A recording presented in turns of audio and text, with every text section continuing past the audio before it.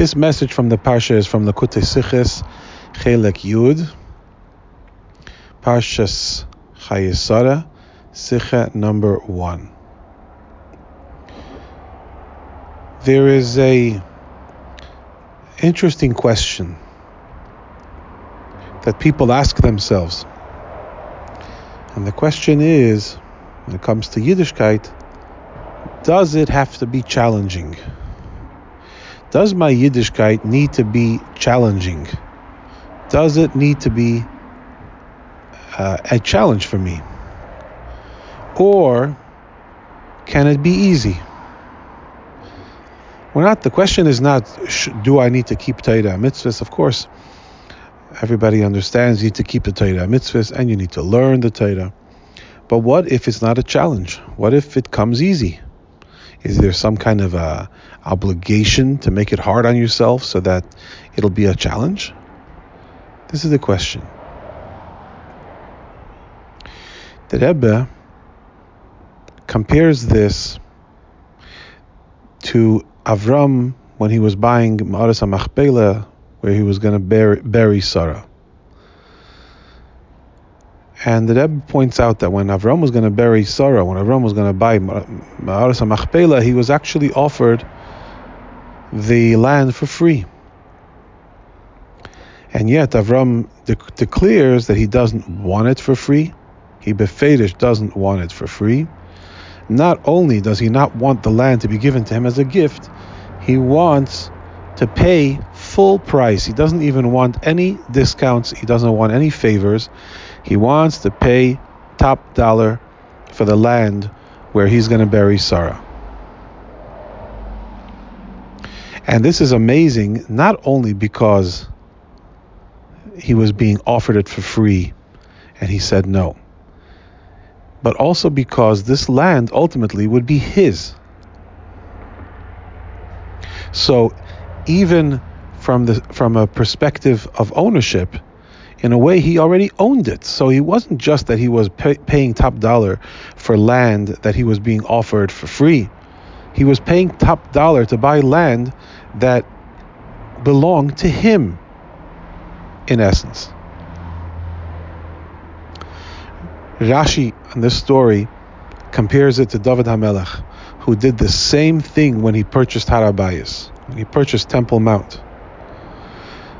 The owner was ready to give it for free, and David refused. He said, I want to pay top dollar. So the Rebbe explains that the tzaddikim, Avram, David, they were trying to rescue these pieces of land from the klippas, from the powers of unholiness, and transfer the ownership over to Hashem and to Kedusha. And when a person gives you a gift, the gift will forever retain a connection to the person who gave it to you, because it's an act of the person's graciousness, and it'll always carry the hallmark of that person's character.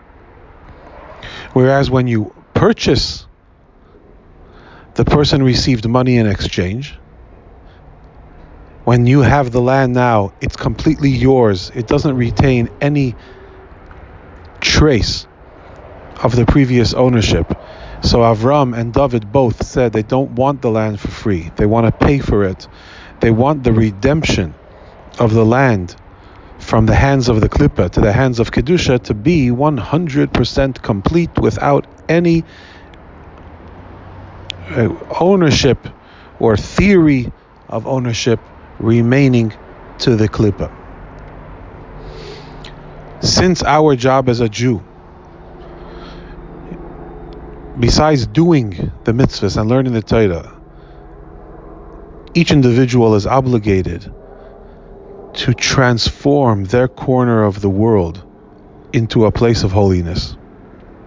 That even though you're born into a world that is not necessarily holy, and even though you arrive in a corner of the world that belongs to Klippa, a corner of the world that is still covered with the darkness of Olam Hazeh, Yet you are given the task to change your corner of the world, take it out of the hands of unholiness, and deliver it into the hands of Kedusha, into Hashem's ownership.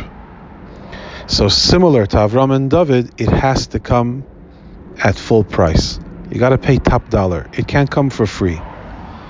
So therefore, if a person finds that Yiddishkeit is very easy, he's getting it for free. And he's not changing the world in the ultimate way that he could. And therefore, he needs to push himself until he sweats a little bit. It needs to be with effort. There needs to be a challenge. Otherwise, it's being given to you for free. And although you're doing good, and although the mitzvahs are getting done, but it's a little bit too easy. And the transfer of ownership is not optimal. Therefore, you need to put your heart and soul and back into it and work to challenge yourself to go beyond your norm and beyond your comfort zone, and make sure that the Yiddishkeit involves a little bit of labor on your part. And this is especially true when you consider the story of the Tzemach Tzedek, who, when somebody asked him about the idea of moving to Eretz Yisrael, the Tzemach Tzedek said, you want to live in Eretz Yisrael? Make Eretz Yisrael here. There's a challenge here from the Rebbe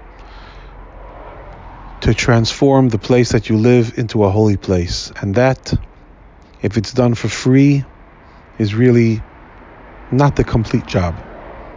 There needs to be effort, and then the world becomes a holy place.